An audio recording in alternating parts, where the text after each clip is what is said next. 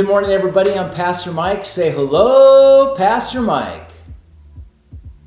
Welcome to the Decker Kitchen. So this is week 5 of our COVID-19 quarantine season. How's everybody holding up? Last week we broadcasted from the Decker household, and I heard positive things, so we're going to give it another shot. Give me a thumbs up, thumbs down. Maybe let me know in the comments whether you like it or not. Speaking of which, one of the things I love about this whole digital worship experience has been the Facebook chatting that a lot of you are doing online. Clearly, I'm not able to interact with you when we're doing the live broadcast, but after we're done, I will go on and I will just kind of cycle through everybody's comments, and it's been really fun for me to interact with many of you. And so keep it up. I love seeing those screenshots and pictures of yourself wherever you might be watching. And this last week I got one of the greatest comments. I'm still laughing about it. I'm just trying to pull it up here real quick. It came from Elena Gross. And Elena is up in the Pacific Northwest. Might have already moved to South Dakota. Last time we talked, she was headed there. But this is what she wrote, and this is so cool, Elena, so thank you for sending it in. She says, Mike Decker, we have never been in a church with such comfortable seats.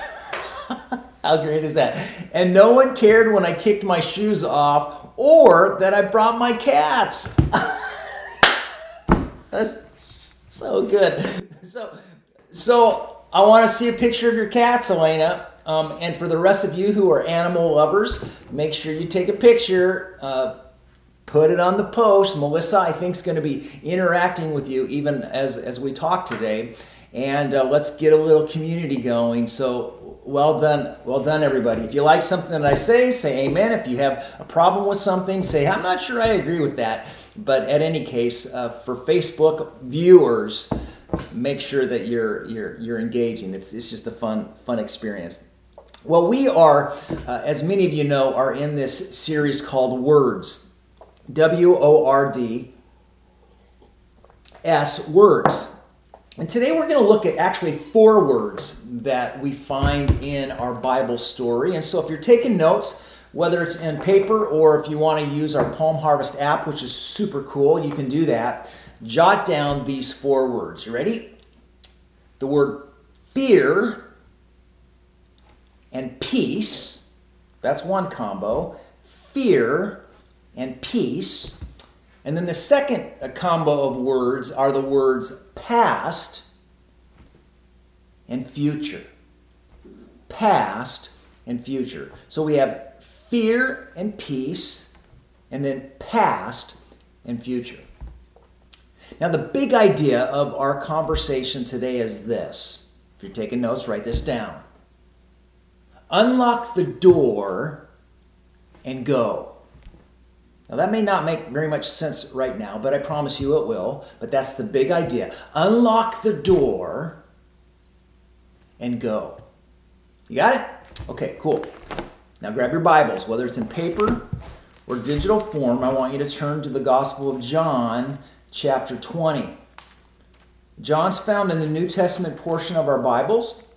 And here in John chapter 20, what we're reading really is the Easter story just on the morning of Jesus' resurrection. So let me say a quick prayer, and then we're going to dive in and apply this big idea to our life. So join me for prayer. So Heavenly Father, Lord Jesus Christ and Holy Spirit, we come to you today with open hands, and we pray that you would teach us something new. Refresh our hearts, renew our minds, Lord, and help each one of us to capture at least one thing, Lord, from this Bible story that we're reading together today. Grow us, we ask, in Jesus' name. And everybody said, amen. Awesome. Okay, John chapter 20, verse 19. John 20, verse 19, this is what we read. That Sunday evening, Easter Sunday evening, the disciples were meeting behind locked doors because they were afraid of the Jewish leaders. Suddenly Jesus was standing there among them. "Peace be with you," he said. And as he spoke, he showed them the wounds in his hands and in his side. They were filled with joy when they saw the Lord, and he said again, "Peace be with you. As the Father has sent me, so I am sending you." Then he breathed on them and said, "Receive the Holy Spirit." Now write this down, point number 1 in your notes. Fear can be paralyzing. Fear can be paralyzing. Here we read in John chapter 20 that the disciples, Jesus's, his prime leaders are gathered together. They're huddled together in this room with the doors locked. And the Bible says it's because they are what? They are afraid of the Jewish leaders. Now review in your mind this Easter story. They have reason to be fearful, do they not? Only 3 days earlier, these disciples had watched Jesus being killed. 3 days earlier, they had been with him in the Garden of Gethsemane. If you read the backstory where Jesus was accosted and he was arrested in the dark of the night by the Roman soldiers and a host of spiritual leaders, Jewish spiritual leaders. They watched helplessly as his body was beaten and broken and then laid on a wooden cross and crucified until finally Jesus breathed his last breath and died. Only 3 days earlier, these disciples had watched how Jesus' body had been buried in this rock tomb. But if you'll remember from last week's conversation, and if you know the story, you'll remember how on this particular Sunday morning, here we are in the evening, but on this particular morning, they found that Jesus' tomb was empty. In fact, a few of Jesus' followers, one of whom was Mary Magdalene, had actually seen Jesus alive and had talked to him. And so as you can imagine, these disciples, as they're in this room, none of this made any sense. And so as they gather together to try to process everything, one of the things that we see here is that they're feeling fear. And friends, as maybe some of you have experienced firsthand, fear can be paralyzing. Have you ever felt afraid? More specifically, have you ever done battle with the enemy called what if? Here in this Bible story, I propose to you that these disciples were engaged in the battle of the what if. What if the Roman soldiers come and they arrest us like they did Jesus? What if these Roman officials and these Jewish religious leaders come after Peter, our team leader, because he cut that guy's ear off? What if these Roman soldiers gather together our family and then they drag us outside the city and they kill us and our family like they did Jesus? What if? Jesus' disciples, his inner circle of leaders, are now in this room and they are huddled together and they are doing battle with the enemy that I call what if. Have you ever fought the battle of the what ifs? If so, then you likely can attest to the truth that fear can be what? Paralyzing. Which explains why we read here how Jesus' disciples are in this room with the doors locked because the Bible says they are afraid. They are scared. Now, I want you to personalize this just a little bit. When you look at your own life and maybe your own experiences, what things have paralyzed you? Anything come to mind? What things cause you to hesitate? Maybe you're watching today and then maybe one of the things that comes to your mind is you could say, Mike, I've experienced relationship loss in my life. I've had my heart broken. And maybe right now, if that's you, now you're not so sure as you look toward the future whether or not you want to kind of put yourself out there again, whether or not you want to make yourself vulnerable. Why? Why is that? Because fear can be paralyzing. Can it not? Perhaps you're watching today and you know what it's like to suffer the loss of a job. Whether you've been fired or maybe laid off, because of some kind of company downsizing and now you're unemployed. Maybe perhaps you're in the, receiving unemployment checks. And so the thought of maybe starting a new job or maybe even transitioning into a new career path, for you, maybe you're feeling scared. Maybe you're feeling timid. Maybe you're concerned about your own ability, if you can say that. And so rather than go out and start knocking on doors, rather than try to dust off your resume or even go back to school so you can kind of learn some new skills, you just stay at home and you kind of hunker down and thereby not maximize your full potential. Why? Because fear can be paralyzing. The Bible says here, friends, that the disciples were afraid. And as they're huddling together, this is great. What happens? Poof, right? Suddenly Jesus, the Bible says, is standing there among them. And the first words that Jesus speaks to calm the startled hearts of his beloved friends are the words, "Peace be with you." Why? You see, peace is the opposite of fear. These disciples, they had thought they had lost Jesus, didn't they? That's why they're hiding in a room behind locked doors. And suddenly, poof, Jesus, I love the word, suddenly there. He is, poof is, by the way, my own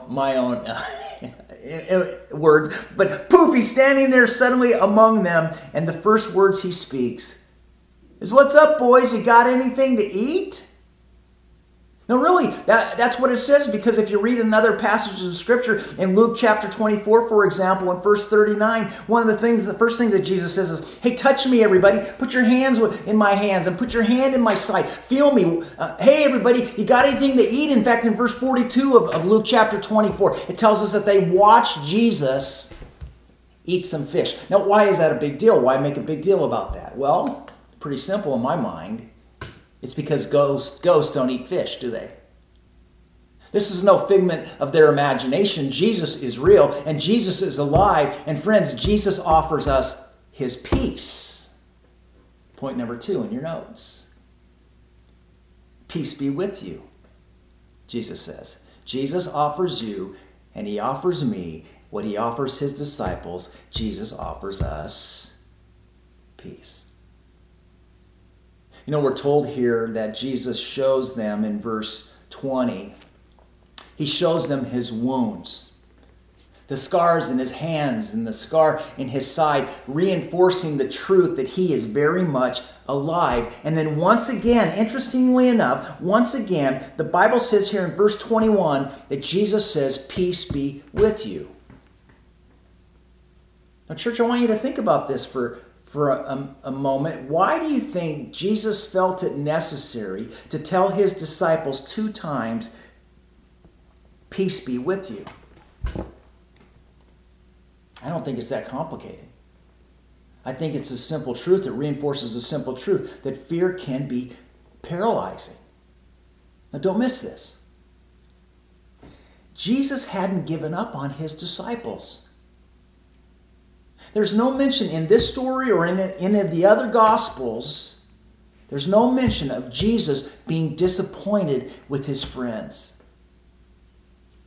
But what there is mention of is that Jesus has this incredible capacity and confidence in them to help change the world and to impact the lives of the people in their circles of influence. And the reason I know that is because we can read here in these verses, Jesus' commissioning that he says, "As the Father has sent me," verse 21, "so I am sending you. Unlock the door and go." Do you know what often keeps us from taking risks and moving forward? I think it's the fear of failure. Would you agree with that? It's the fear of being hurt again. It's maybe the fear of maybe not matching up to our own standards. It's the fear of letting people down, maybe disappointing them. It's the fear of, you fill in the blank. Friends, fear can be paralyzing. You know, the disciples, they had just lost their best friend, Jesus. And think about this. When he needed them the most, what was their response? They ran. They broke friendship rule number 1. You never leave your buddy when he's down. But they did. They abandoned him. They broke their friendship covenant. And now perhaps feeling a little bummed out about their decision and their weakness and their lack of courage, certainly at fear of losing their own lives and maybe the lives of their loved ones, we read here that they're hiding. These spiritual giants are hiding in a room with the doors locked. But then Jesus suddenly shows up, doesn't he? And he bestows upon them, and I think he bestows upon you and me these words, peace be with you. And then notice what he does next. He commissions them. He says, as the Father has sent me, so I am sending you. Church, what is Jesus saying here? He's saying, brothers, guys, I haven't given up on you. Unlock the door and go. You know, years ago, I remember reading, early on in my ministry, I read this story of this young executive, this business executive, he was an up-and-comer, he had lots of potential, and so he had a lot of freedom in the job that he did, but as a result of a decision that he made, he ended up losing this deal that cost his company $1 million. Well, it wasn't long before he got back to the office when his phone rang, and it was the owner's administrative assistant said, hey, can you come up to the office? The boss wants to see you. Well, he knew what that was all about. And so he quickly drafted his resignation letter, and as he walked up, to the boss's office, he just felt himself feeling overwhelmed with really a spirit of gratitude for the opportunity that his boss had given to him, this owner of this company, and the trust that he had given to him. And yet, as he sat down, and this owner said to him, so you know why I asked you to my office, don't you? And he said, yeah. And he kind of took his resume and he slid it across the table. And the owner said to him, what's this? Well, he said, this is my resignation letter. Don't you want it? And he said the boss kind of leaned back in his chair and gave out this big laugh, and he said, are you kidding me? He said, keep your resignation letter. We just invested $1 million into your education. Basically, brother, son, he said, learn from your mistake, right? And keep moving forward. Isn't that the sort of the attitude that Jesus says here in these verses? He's saying, guys, you may have tripped up a little bit. That's okay. So stop living in the past. Stop being controlled by fear. Unlock the door and go and move forward into the future. Don't live in the past. Go into the future with confidence. Because my resurrection peace is with you. As the Father has sent me, I am sending you. I wonder if that's a word that some of you need to hear today. Is it? I can't help but wonder if maybe some of you who are watching today might find yourself or feel like you're in a similar place as Jesus' disciples. Maybe you're living in the past. Maybe you find yourself spending too much time thinking about the mistakes that you've made back there.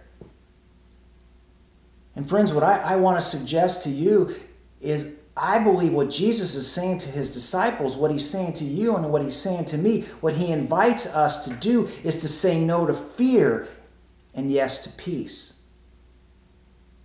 and to embrace in our lives the power of Jesus' resurrection, which allows us to leave our past in the past and move forward into the future with confidence, to unlock the door and go. Listen, I invite you to ask yourself the question, where am I living in my life with a lack of confidence? Where in my life am I being a little bit of timid? Where in your life, when you evaluate kind of the whole persona of it, and maybe even in this COVID-19 season that we're in, where is fear creeping in? I find myself, and I've heard other people talk about this, you get a little cough or sniffle and you go, uh-oh, do I have it? Am I going to get sick? Where is fear holding you back? Brothers and sisters, unlock the door and go. Who are you listening to? Are you listening to the lies of the devil, or are you going to claim the promises of Jesus? Will you allow his peace to fill your spirit, and will you unlock the door and go? Let me close with this. Do y'all remember the 1980 Winter Olympic Games? Back in 1980, and some of you who grew up with me are going to remember this, I know that in 1980 I lived in the state of Minnesota, a town called Apple Valley, outside of the Twin Cities. Excuse me. And in 1980 I was a senior in high school. And I can remember as a senior, one of the things I was looking forward to was graduating from high school and then going to the University of Minnesota, the Golden Gophers, to go to school. Now, I was a little athletic, but certainly not athletic enough to compete at a Division I level. And so one of my goals was to march in the Golden Gopher Marching Band. I love the Golden Gopher Marching Band. Well, during that era, in particular in 1980, one of the athletic teams that was super good was the Golden Gopher hockey team. They had a player on their team by the name of Neil Broughton. Neil, not only did he play in the Olympics, but he went on to have this incredible career. He played 17 years or something like that in the NHL. But the coach at that time, the Golden Gopher hockey college coach of Minnesota, was a guy by the name of, help me out, Herbie Brooks. Good job, Kirk. I know you know that. Well, that year, 1980, in the Winter Olympics, Herb Brooks, the coach for the Golden Gopher University of Minnesota hockey team, was asked to coach the Olympic team.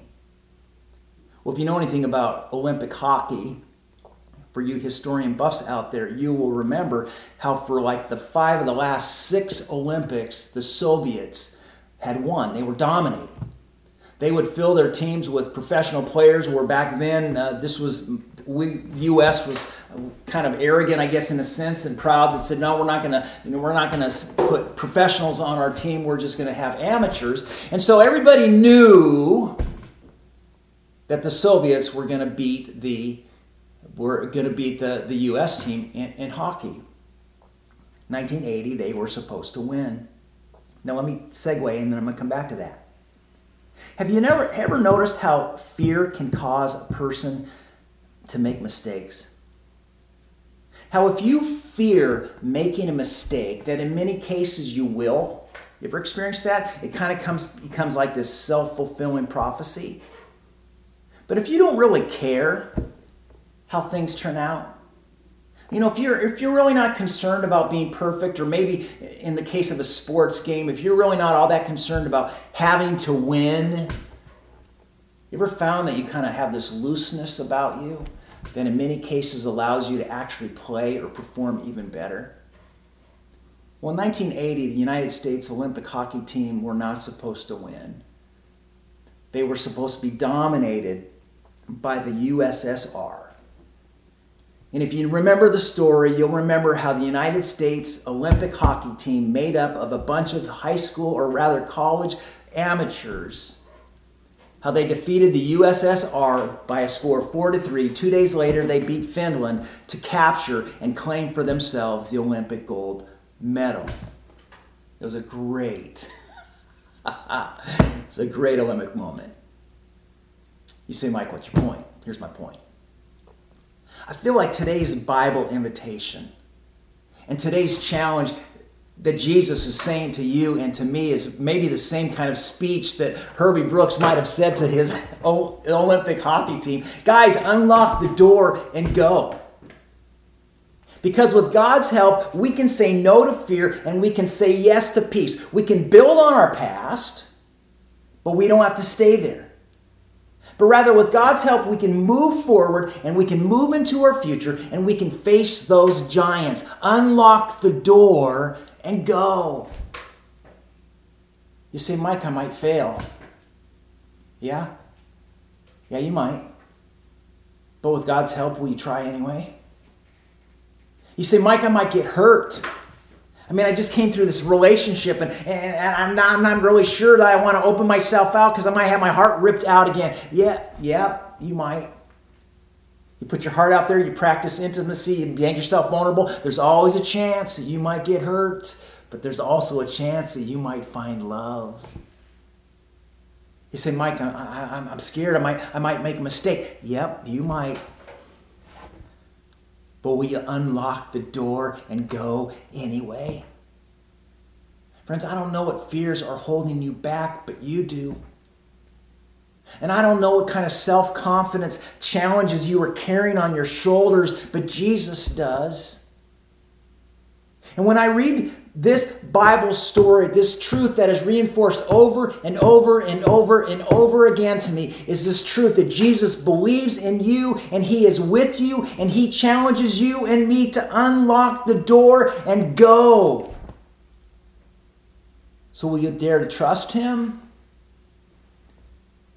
and receive in faith His blessing of peace?